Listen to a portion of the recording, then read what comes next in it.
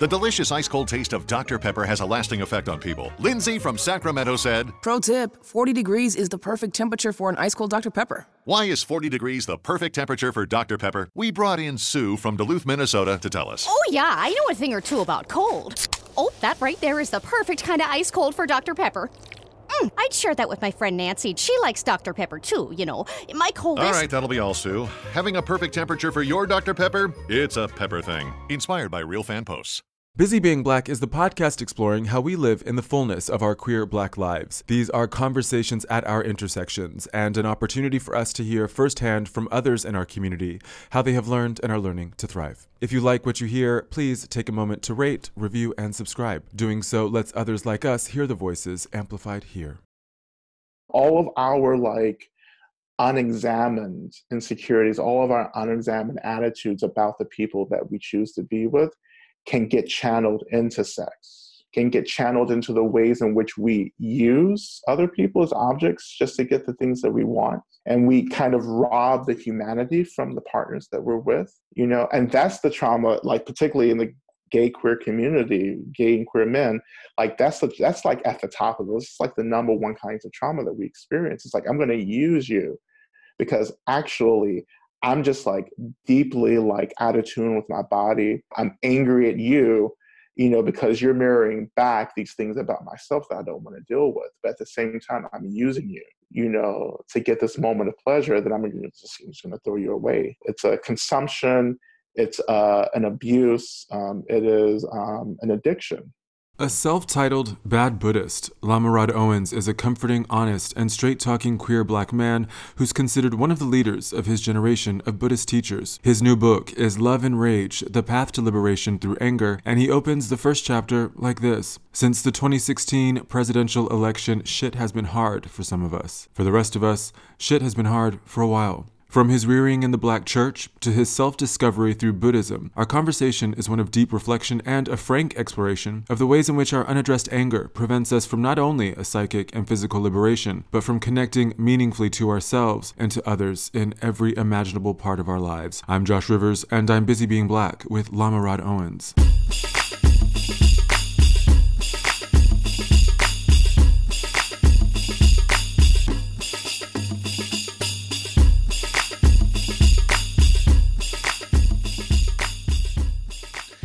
Lama Rod, thank you so much for making time for Busy Being Black. Awesome. Thank you for having me. I was hoping that you might lead us into this conversation with a short meditation. Okay. Awesome. Yeah. So I love to just start all of my practices with first just acknowledging my body. You know, for many marginalized folks, particularly Black folks, sometimes we forget our bodies, you know, because our bodies can be quite unsafe for us, you know. So I always start my practice with saying, you know, Rod, here's your body, you know, come back, you know, come back to the seat, come back to the sensations of sitting.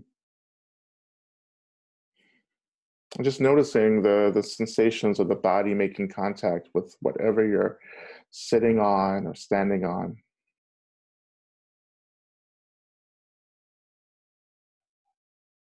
Allowing our attention now to kind of float, to sink down into the earth, letting our attention touch the earth, touch into the earth, acknowledge the earth. As we touch the earth is touching us back. As the earth touches us back, it is loving us, it is accepting us. So in this moment, just allowing ourselves to just be held by the earth, taking refuge in the earth, even just for a few moments. You know, letting the earth have the things that we struggle to hold for ourselves, letting the earth have the burdens, the stress, the fear.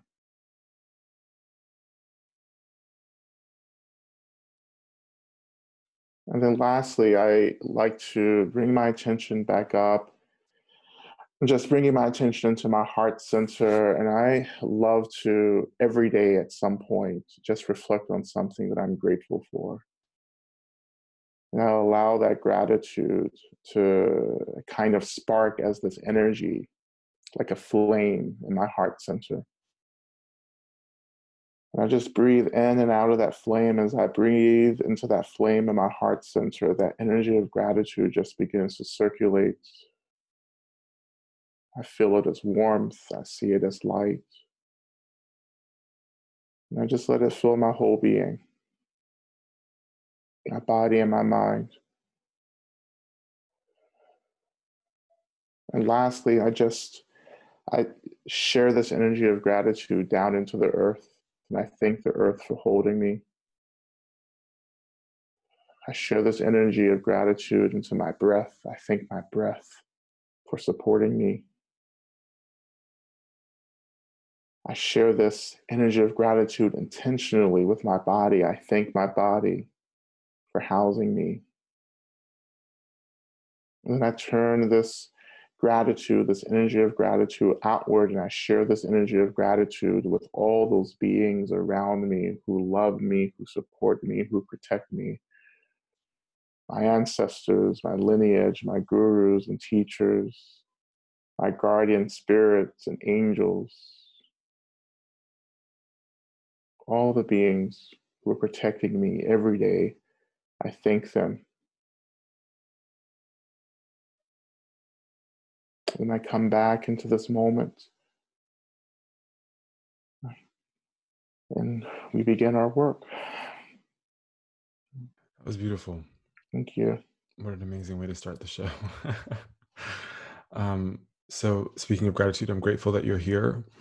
I'm also grateful for Busy Being Black's listeners and those who keep tuning in to hear the deliciousness that is convened in this space. And just to say to you again, thank you so much. And for starting the show like that. What a beautiful way to start. You know, we're here to talk mostly because of your book, your new book, Love and Rage, The Path of Liberation Through Anger. But I'd like to start a lot earlier than your book. Can we go back to the beginning of your life? I'd love to know more about a baby Rod. Yes, that's hot. Thank you. Yeah, I grew up in the American South. So I grew up in Georgia, North Georgia. And, that's the part of the United States that we call both the Bible Belt as well as the Deep South. And I grew up in a small town. I grew up in the Black church. And so those are the things that really define me. That was, my early introduction to community, to spirituality and religion. It was my introduction to history, to ancestry. My grandfather was a minister. He was a Baptist minister, my father's father. Then my mother is currently a Methodist minister, and I have lots of uncles who are deacons. My dad is a deacon. So I have like this ancestry, this current generational ancestry of religious leaders in my family. And my mother, when I graduated from high school, actually, it was actually when I graduated from college, she really wanted me to go into the ministry, and I look back and I joke with her and I'm like, well, you should have been more specific about which ministry you were talking about. Because it was a wide open aspiration. So I just picked what spoke to me. And, but, another thing that was really important for me growing up was the Black radical tradition, the Black prophetic tradition, and that was something my dad introduced me to. Just reading the works of W.E.B. Du Bois and Malcolm X, and just really like opening my eyes to this tradition that I come from a community that was about struggle and change, and then that influenced me to become an activist, right? So it took me into my 20s and, I got involved with everything from HIV/AIDS awareness and education to hunger and homelessness to sexual assault advocacy. I did just about everything. And then in my early 20s, after graduating university, I joined a community that was in the tradition of the Catholic worker movement. The Catholic workers were a movement that began during the Depression in the United States. So that was about early 1800s, the 10s and 20s, by a woman named Dorothy Day. And she was this, radical feminist, anti-war, everything. She was kind of really out there.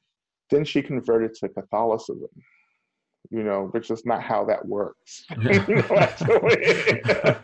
But she brought her politics into her faith in a really powerful way. And that began this movement of people living together, practicing radical politics and also faith and spirituality, right? And of course, though that community spread all over the world. And so I was able to join one in Boston. And the founder of that community ended up becoming my mentor in Buddhism, and she had been a close friend of Dorothy Day herself. And so when I moved into that community, there weren't a lot of Catholics, right? But everyone was doing some kind of practice, like be it Buddhist, Catholicism, Christianity, all kinds of things being represented in different faiths. But when I joined, I was kind of like distancing myself from a lot of faith, a lot of spirituality. Right. And just to go back to the Black church and quickly, we share a similar upbringing and history in that. My grandfather was a Baptist minister, had his own church in a small Blackwater town called Yoakum in Texas. Oh, really? Yeah. And so I also grew up in the Black church. And, I say that my spirituality now is steeped in the Black church, right? And so much of this community organizing, if we go to the Black radical tradition, was delivered via the church, right? Yes, Black exactly. church was this hotspot, which I think, to maybe jump ahead a little bit, but which I think is part of some of the angst, those of us who've had to divorce ourselves from the church for any number of reasons. Part of what's lost in there, I think what we feel can be lost in that, is that sense of organizing community spirit, where we learned that wasn't necessarily a place in which we could thrive.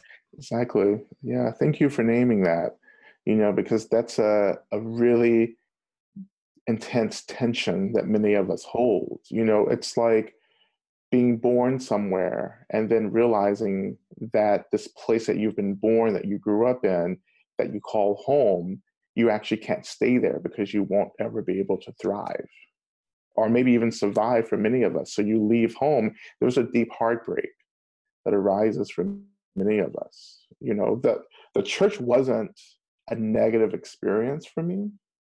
I don't have memories of overt, kind of anti-queerness, anti-gayness at all, But what became hurtful was the ways in which I was growing and thinking and the ways I felt unsafe to be myself, And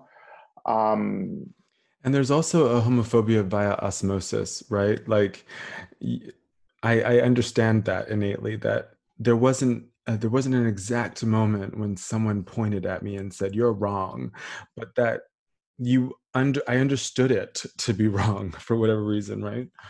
Yeah, but it was the erasure. It was the lack of naming the lives of queer and gay folks within the community. Like we knew people were there, but we refused to name them.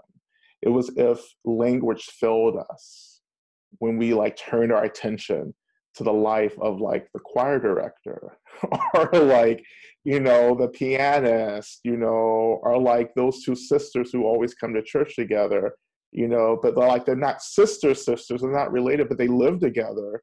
They're just really good friends, or, Mr. Such and such or so-and-so who, very handsome, but he's never been married, Why is that? But he always has all these really handsome male friends around, so, and it just failed us, and that was the violence in that moment. It was like, how can we bring ourselves to name the lives of people who are Christian, who are loving God, but who are embracing their life in a way that, may be very different from the community, And do you or think from the dominant community.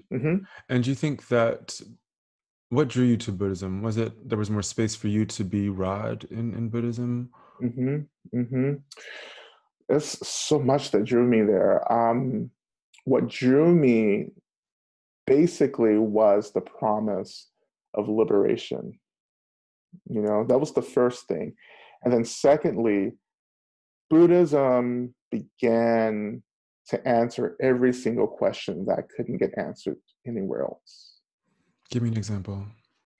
Just about the mind, just about emotions and thoughts. Like, I just felt trapped by thoughts and emotions. I felt enslaved to my mental health and the ways in which I struggle with my mental health. I felt enslaved to my anger.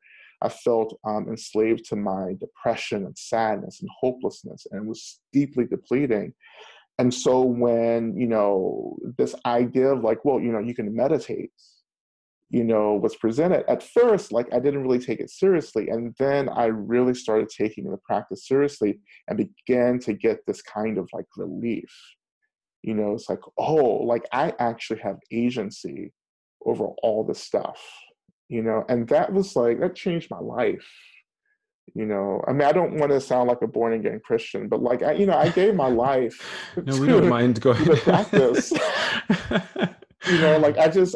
Like, I was just like, finally, there's something that I can trust, something that's not lying to me, something that's not telling me, well, you'll feel better after you die and go to heaven. And quite honestly, I was like, why do white people get to have a good time and I don't? And that's like, that was it. I want to be free right now. I want to experience heaven right now. And then Buddhism was like, okay, do it. Here are the practices. You just have to work. It's not about necessarily praying and doing all this stuff. It's like, if you watch your mind, you will begin to experience liberation from the material of your mind. And it was absolutely true. It was medicine. It was the medicine that I'd been looking for my whole life. And I realized I was a Buddhist my whole life, because growing up in church, I just had these questions. Like, a lot of stuff didn't make sense, and I felt like, and theology, and this is my relationship with theology, is that like, theology has a tendency to make a lot of excuses about things that it can't really explain. Yes. Like, faith is used as this really convenient thing to kind of cover over these gaps. Like, you just need to have faith, and that wasn't enough for me. Yes, I am a person of faith, right? I am a devout person, a faithful person, but that faith has come with a lot of evidence and data that's helped me to develop faith. And is some of that evidence and that data internal? Yes. Right? It's a kind of self-aggregating data. Yeah. So it's like, there's this saying that comes out of Zen Buddhism, which is that, if you fall over the edge, if you jump off the edge, the net will catch you. And so that's really like us teaching about faith. If you take this step, you're going to be caught, and initially that was like the challenge. It was like, just do this and you will see something. So I had to like start sitting and watching my mind, doing these exercises. And then I began to see that I was being caught, and that deepened my faith. And for me, Buddhism is like a science too. It's like, okay, here's the science of the mind. It's a psychology, and it kept feeding me over and over again, and it helped me to move into these places where I could actually start healing the trauma of being Black, the trauma of growing up in church, through this path. And, and that was such, to give me back the church and to give me God back in a way that was liberatory and freeing. Wow. Yeah. Was such a special gift for me. It's like that reconciliation. I have this conversation a lot, I think, not just on the show, but in my personal life. And I had a great conversation with Reverend G.D. Macaulay, who's a queer Black theologian, the House of Rainbow. And we have this kind of very explicit conversation about reconciliation of sexuality and faith within the Christian tradition. And actually what you're offering here is a reconciliation directly with a higher power, right? That doesn't necessarily need to happen within the churches or the spaces in which we grew up. Exactly. Sometimes it's so difficult to heal in the spaces that we've been hurt, and it really takes us leaving. I had to leave the South, I had to leave the church to figure out exactly what happened. And when you left, did you know that you were leaving for that reason? Or like, did you name it to yourself? Oh yeah, I was so tired. Right. I had to get the hell out of there. And, and my mother even just, she kind of fed that back to me. She was like, yeah, there's nothing else left for you here. Right. Like, you have to leave here to become who you need to become, and it's taken, moving out of the South, it's like, okay, it's time for me to go into another culture. And that just gave me this intense, direct experience about, okay, what was it? When my culture becomes alien, then my culture becomes a subject that I can study, So when I moved out of the South and became a Southerner in New England, then like I could actually look at my culture in all the ways.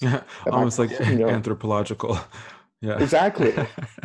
Like, oh, this is how I behave. This is what I say, and I was like, oh, that's interesting to see that, and I began to deconstruct that, but it was really just about learning how to take care of myself, that like I have to live in these systems of violence, but those systems of violence don't need to be replicated in my experience. I have consented to that replication, and I had to start undoing that. Not that I'm going to completely undo it over the course of my life, but I've undone quite a bit of this internalized violence through the practice. So this brings us to the book, I think. What has driven you to write Love and Rage? Why Love and Rage, and why now? Yeah. Well, when I was writing it, I was writing it for right now. It wasn't, I started this maybe a year and a half ago. I wasn't writing it for a year and a half ago, right? Now, granted, I didn't know that was happening. I knew I was writing something. I didn't understand why I was writing it, but I know why I was writing it now, because it's a book for now. Love and Rage, well, when we, survived the 2016 elections, it was like being kicked in the head. Let me tell you how you open the first chapter. Quote, since the 2016 presidential election, shit has been hard for some of us. For the rest of us, shit has been hard for a while. And it really made me laugh, because I don't think that people imagine Buddhists using shit to describe their experience. Yeah, it was true. Like, it was like, wow, like it's like, it's like my ancestors came back and they were like, okay, we can do this. Like, it's just about learning how to survive when you've been kicked down. When you've landed on the ground, this is how you get up. We know how to do this. And I was in a state of shock for a while. Like, I never experienced that kind of like trauma and numbness. It wasn't just me, it was just everyone. And so when I started just like getting up and teaching and getting back out in the world trying to help folks, people were coming to me and they were like, what do we do with the anger? What do we do with this stuff? What do we do with the despair and sadness? And I was like, I don't know. I just got back up. And I realized that that wasn't good enough for folks, and so the book just emerged out of like the need for me to actually tell people, how do you do this? And then the title, Love and Rage, I was just like, for me, my anger and rage are really important. I'm not trying to get rid of it, but I think the problem is we think that we have to get rid of anger because this is what good people aren't angry, right? Never. And that's just like another thing around like white supremacist culture, where it's like, you want to take the anger from the marginalized, because if you take that away, they can't use it to disrupt the system, so you pacify people by making value statements and judgments about anger. And there's this constant admonishment, right? Those who are angry are always in the wrong, unless they're white. White rage is fine.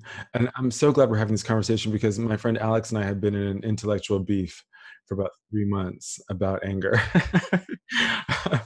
And I think that we're really both on the same page about it. But I feel certain that anger is productive. As Audre Lorde says, anger contains information and energy, or is loaded with information and energy.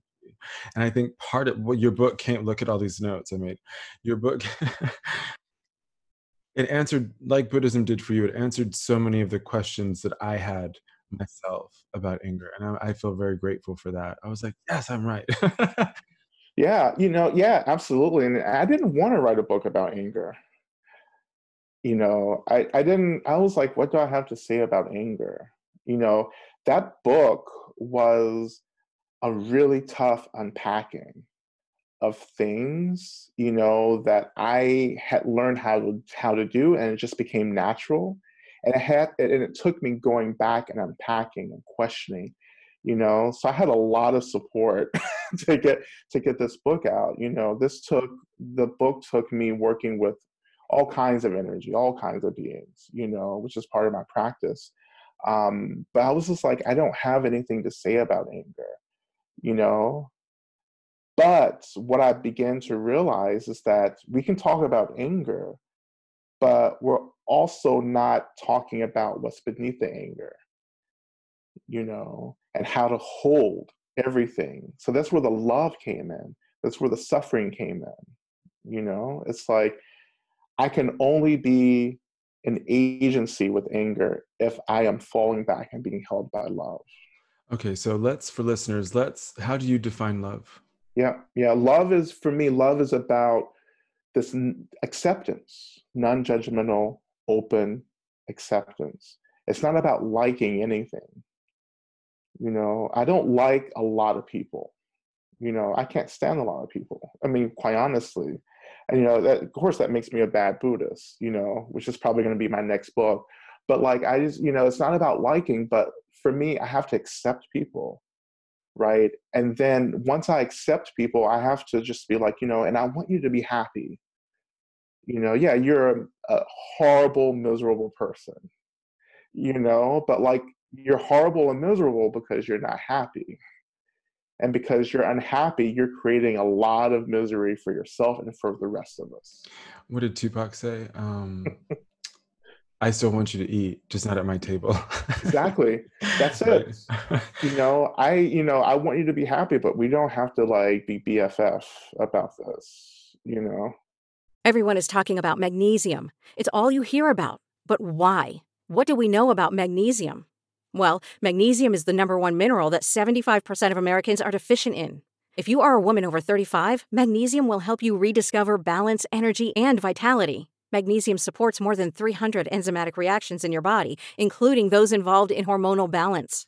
From functional medicine doctors to mental well-being and female hormone experts, we all know that magnesium is the one mineral to improve all aspects of well-being and health. But which one? Magnesium Breakthrough from Bioptimizers, the trusted choice recommended by leading experts with 7 best-absorbed forms of magnesium to ensure your body receives the support it needs for overall well-being. Go to bioptimizers.com/balance today and use code BALANCE10 for 10% off. Support your journey to wellness at bioptimizers.com/balance. Magnesium Breakthrough from Bioptimizers, your foundation to optimal health and vitality. My first introduction to queer Black Buddhist was Reverend Angel Kyoto, with whom you wrote Radical Dharma. And in an interview, she said, I share this quote with everyone as often as I can. Angel Kyoto said in an interview in 2016, "Love is space. It is developing our own capacity for spaciousness within ourselves, to allow others to be as they are. That is love.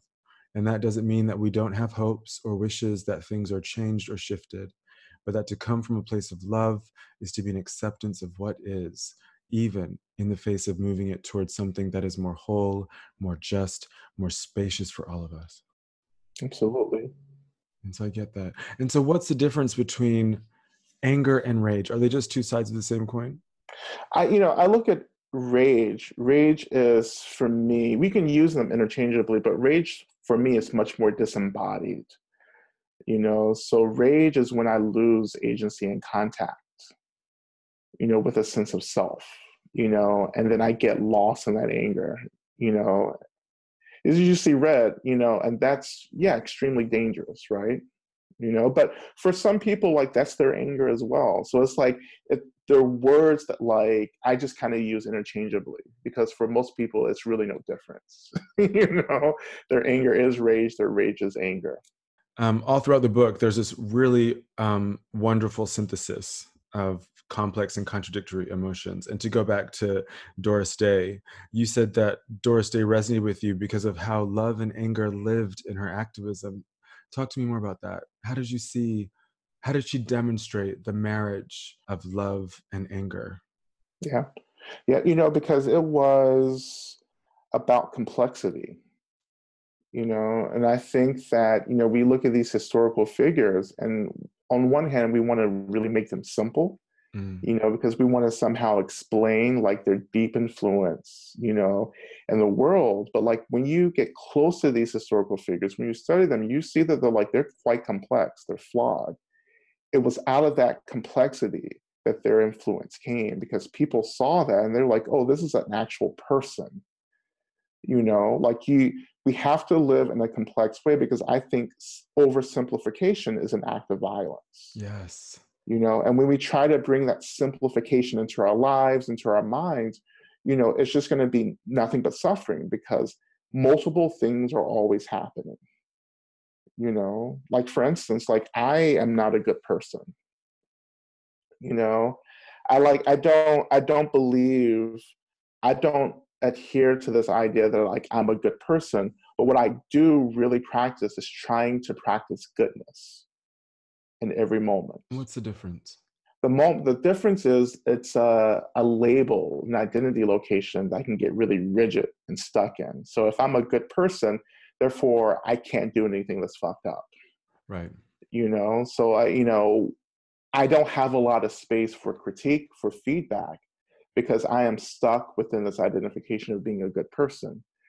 But when I am instead a person who is trying to practice goodness and virtue in every moment, then there's a lot of space for me to see the situations, the moments when I'm not actually practicing virtue and goodness. And then I can intentionally do certain things that do not line up with the virtue and goodness skillfully, in order to create more space. Instead of getting so rigid and tight around an identity, I do something that's really petty, and ugly, because I need an outlet. It's like being a pressure cooker. I need something to let off steam, Mm. So, like, I'm not always doing good things, but mostly I am. Right. That's the complexity. Yeah. I had to do that heartbreaking work for myself. I had to come back and say, you know what, I just do things that are really fucked up. Yes, I'm still passive aggressive. Yes, I still make really inappropriate jokes. Yes, I still intentionally hurt people's feelings, because I'm still like this sassy, hurt, traumatic queen deep inside, and I let that part of myself express itself. There's this kind of shutting away of the things about ourselves that we don't like. And I learned this the hard way, right? Like many of us do, in that we project this idea of who we think we ought to be in the world, i.e. good, i.e. woke. And that does not leave us room to be broken, to be wounded. And then we've got a bunch of wounded people hurting wounded people, but none really kind of grappling with their anger, their rage, right? With this, and that this anger and this rage is, how would you not be angry? Right? Like that's the thing that's so, of course we're angry. Yeah. And it's like we don't want to be in relationship to that anger and the rage because we don't believe that we can survive the intensity of those experiences. And that's another thing that I work with people around. It's like helping people to understand actually you can consume the chaos instead of the chaos consuming you.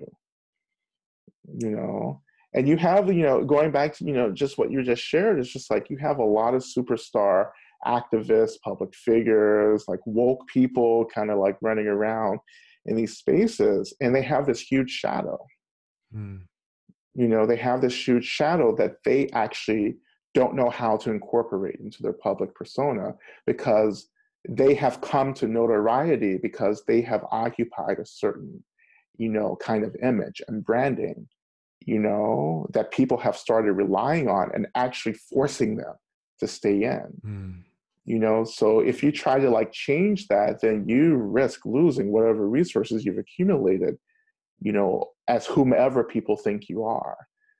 And so like my work has always been about, from the very beginning, I have to be complex because the more I come into the public eye, I have to have the space to change, to fuck up, to make bad decisions, and to like disrupt people's like this tendency from people to always like create you, Yes. in a way that makes them feel better, Yes. to create you in a way that's really simple so they can also simplify their understanding of self in relationship to you. But when you get complex, you just mirror that complexity back to folks.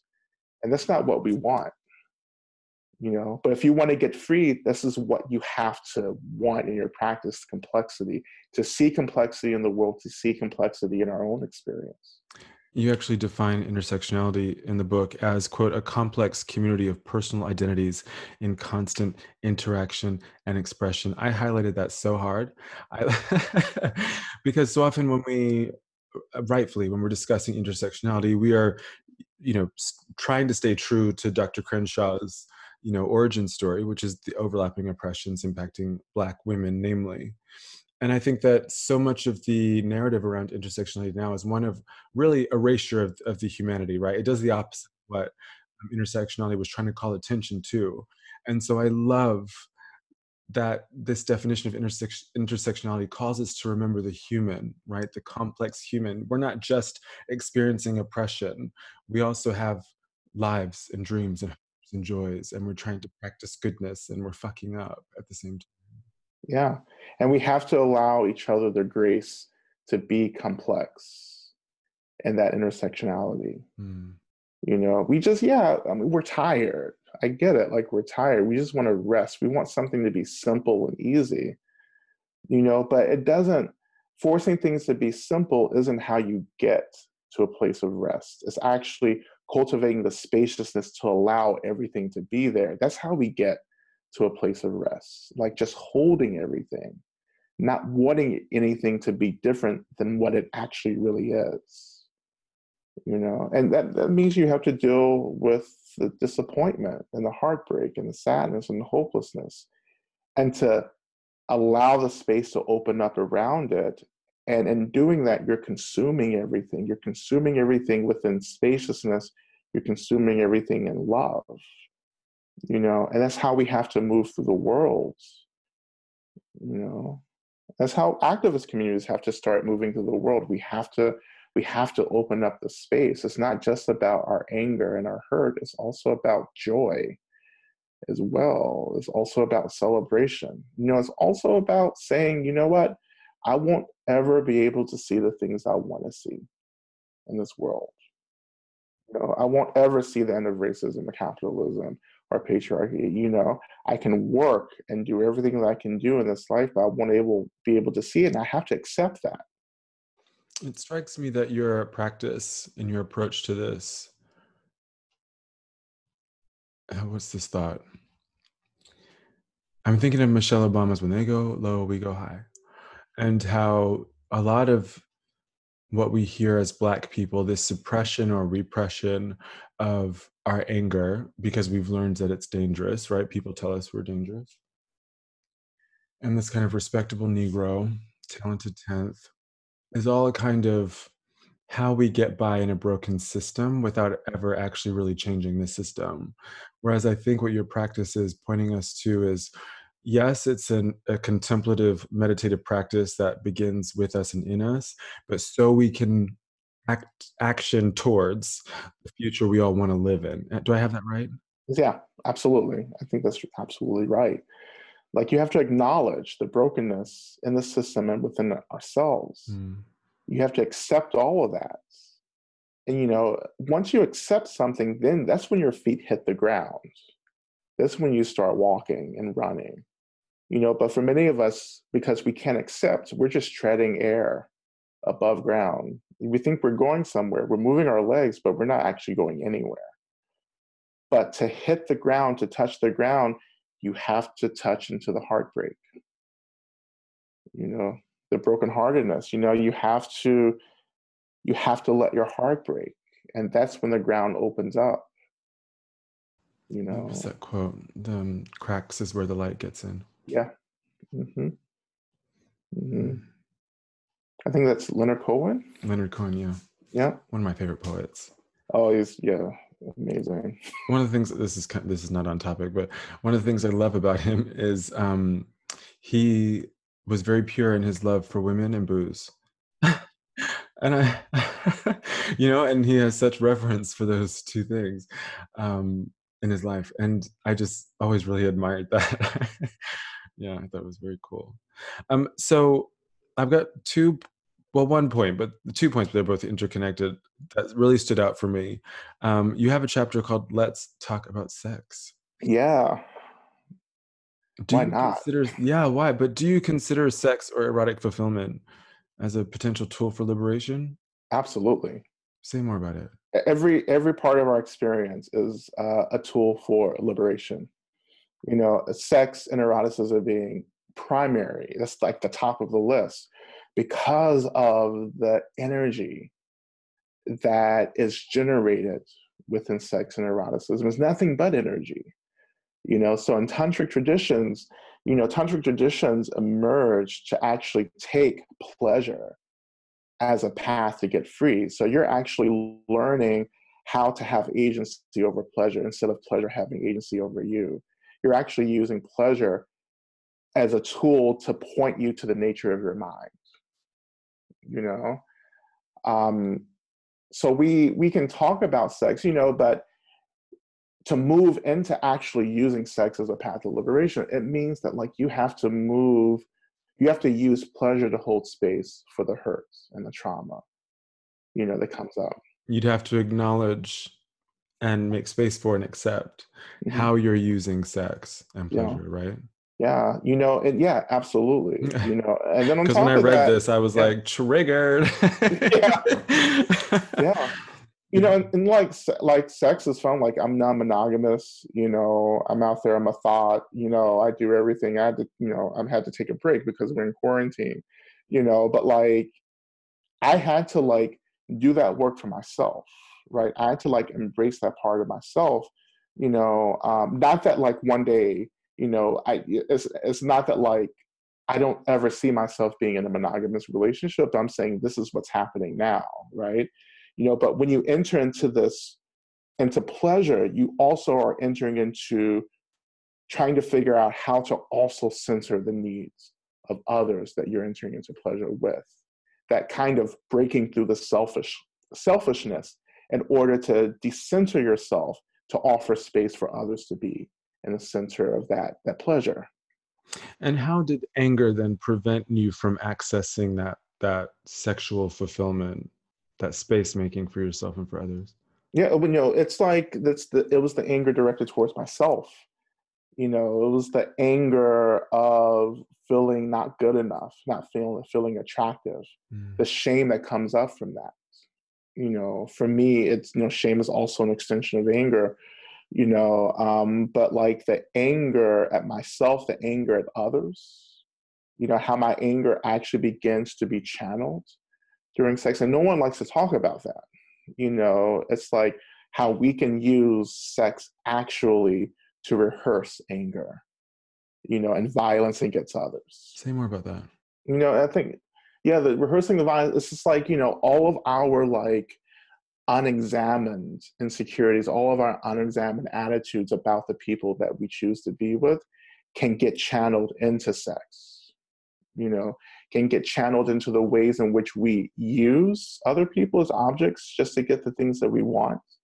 And we kind of rob the humanity from the partners that we're with, and that's the trauma, like particularly in the gay queer community, gay and queer men, like that's like at the top of it. It's like the number one kinds of trauma that we experience. It's like, I'm going to use you because actually I'm just like deeply like out of tune with my body. There's a lot of shame, there's a lot of anger. I'm angry at you, because you're mirroring back these things about myself that I don't want to deal with. But at the same time, I'm using you, to get this moment of pleasure that I'm just going to throw you away. It's a consumption, it's an abuse, it is an addiction.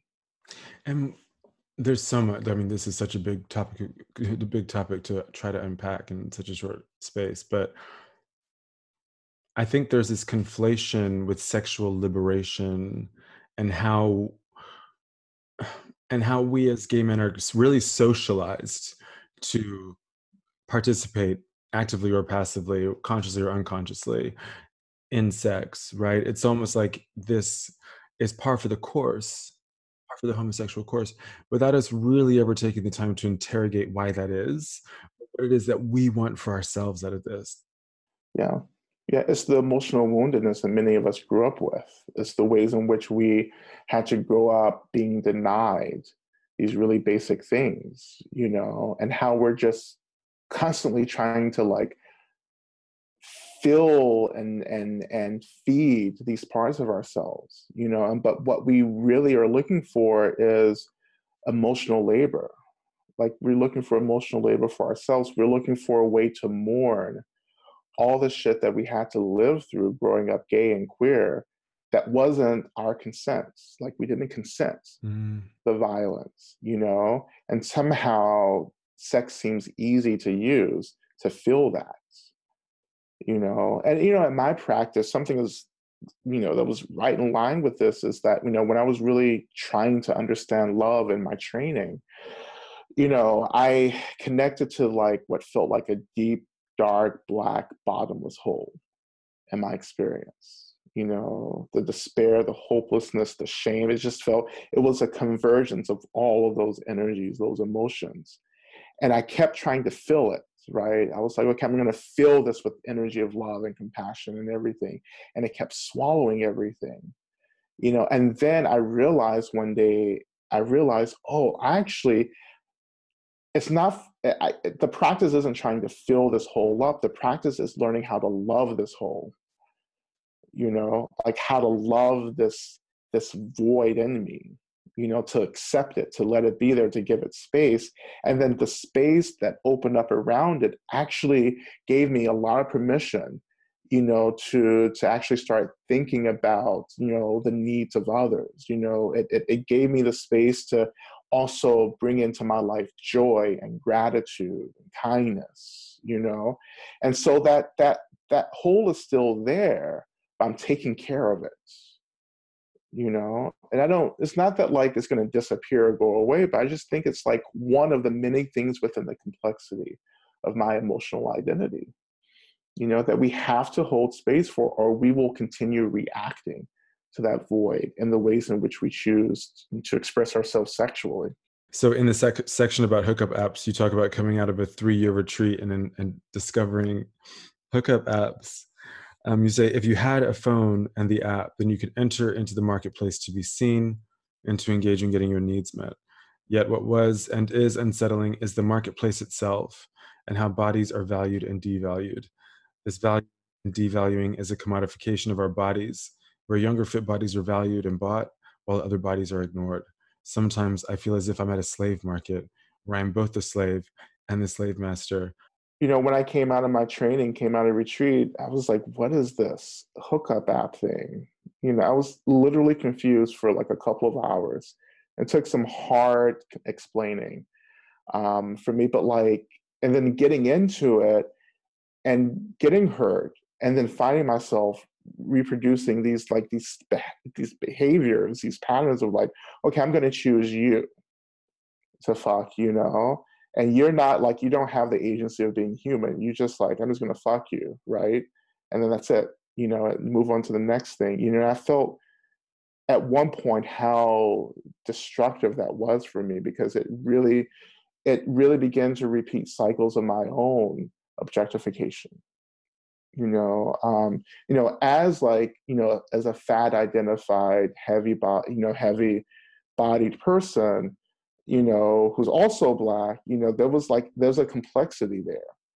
There are boxes in which we're all put into, and I had to start really challenging those boxes, right? And I was so grateful for the practices that I've been doing, the ways in which my sexuality has been so restored, in a way that like I begin to see so much attraction in the world in a way that I couldn't see before, this retreat experience. Like I see so much attraction in all kinds of bodies now, and that's been so liberating for me, so when I go onto apps, which I'm, I'm on the apps, I'm like, oh, there are like so many attractive people, but it's not about just getting off anymore. It's about connecting. If I hook up with you, like we have to have a conversation first. I need to know your name. Like I want to know your favorite color. Like I want to know what, like I just want these basic things. Like I can't hook up, like the many times I've done in the past where I don't even know your name. Yeah. I want to know your name, and I want us to connect, and when I do connect like that, those are the sexual relationships that continue, those are the friendships that come out of what could have been potentially like a one time off hookup, and that's what I'm interested in. Yes, sex can be the center of the relationship, but also humanity. It's the context that we hold this relationship in. Like we don't have to like date and go out and like hang out all the time, but like we have to come to this place and restore each other's humanity together by seeing each other, by offering each other what we each need, and just by like having compassion. Like I want to know like what's important for you, because I want to offer that to you, because that's how I get off as well. Like I want to see you enjoying yourself as much as I'm enjoying myself, and that's how I build these relationships, and it's been so restorative for me. And this comes from you making space for and addressing anger. Yeah, it's like I'm not angry with I hold space for my anger. I'm not trying to take it out on you. I'm not frustrated with you. I am doing emotional labor for myself, and that frees me to be in relationships that are so restorative. I'm gonna share something with you. I've been working on a poem for like a month. Oh, beautiful. And it's about this false intimacy that's cultivated among us. And it's, I'll probably edit this out, but it's something along as if your prostate was a door, and if I bang on it hard enough, I'll find a way into my father's heart. That's not how it works. I can't fuck into you what's been pent up in me. Your ass isn't a vessel for my disappointment, but let's keep trying. Like that's what it feels like, right? Yeah, and that's so powerful. That's such a powerful line, because it's like I've had to do the work around forgiving my father, for his lack of emotional availability in my life and his absence. Like every man that comes along isn't like, my father who's trying to hurt me, nor am I actually trying to get from other men what I should have gotten from my father. Yeah, Freud, yeah. Yeah, it's just I'm not trying to do that. I'm just trying to like you, it's in a way, it's very simple, right? It's like, I'm just trying to have fun, but I want to have fun and not leave anything at the door. I don't want to leave my humanity. I don't want to create violence. You know, if we're gonna fuck, let's get together and fuck and just be present and enjoy the time together, you know, and just make sure that we're both in this together as humans, consenting to this thing, you know. And then when we get into like these higher tantric practices, of course, like that energy rises, and you have meditation practices that you can do, you know, to really channel that energy. But you know, that's all I want to do, you know, like I don't blame you for my hurts. In Skillful Mourning, you write, the best way to take care of myself is to acknowledge that my heart has broken and I don't trust a lot of people.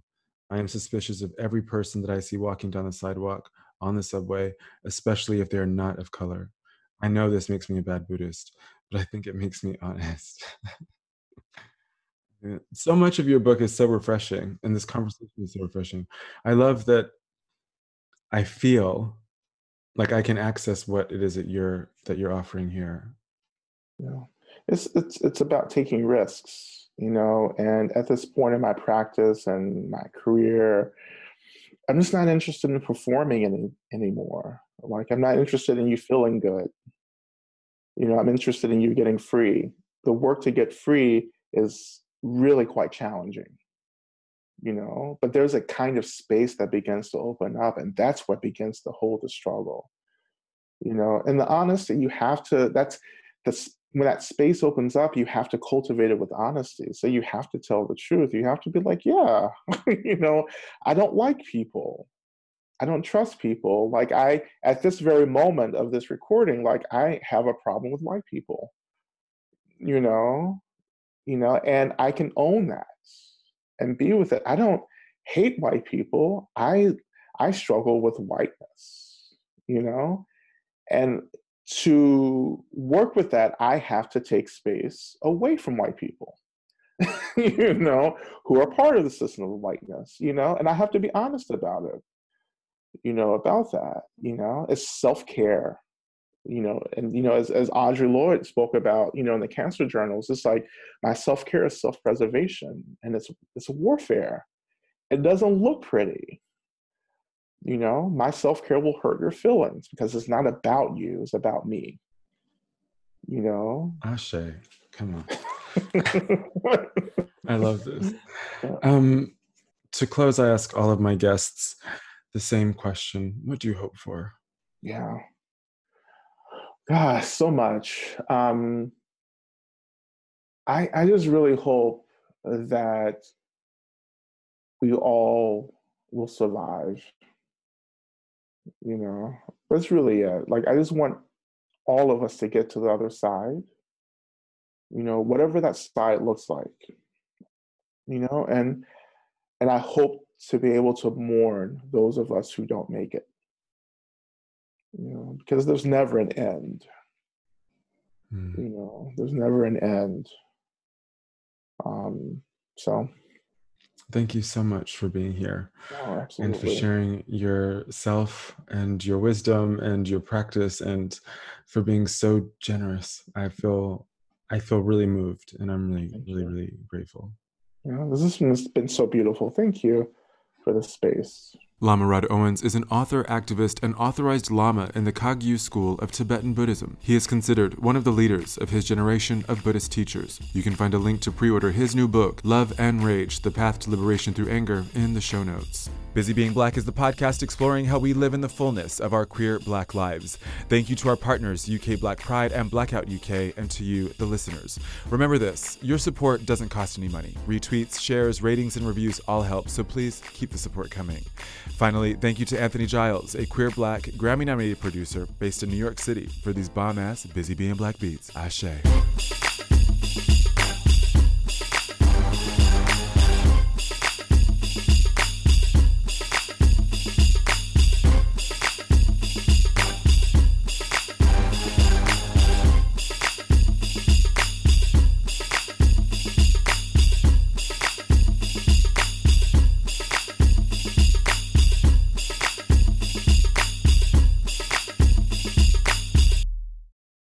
Goat guns are GOAT.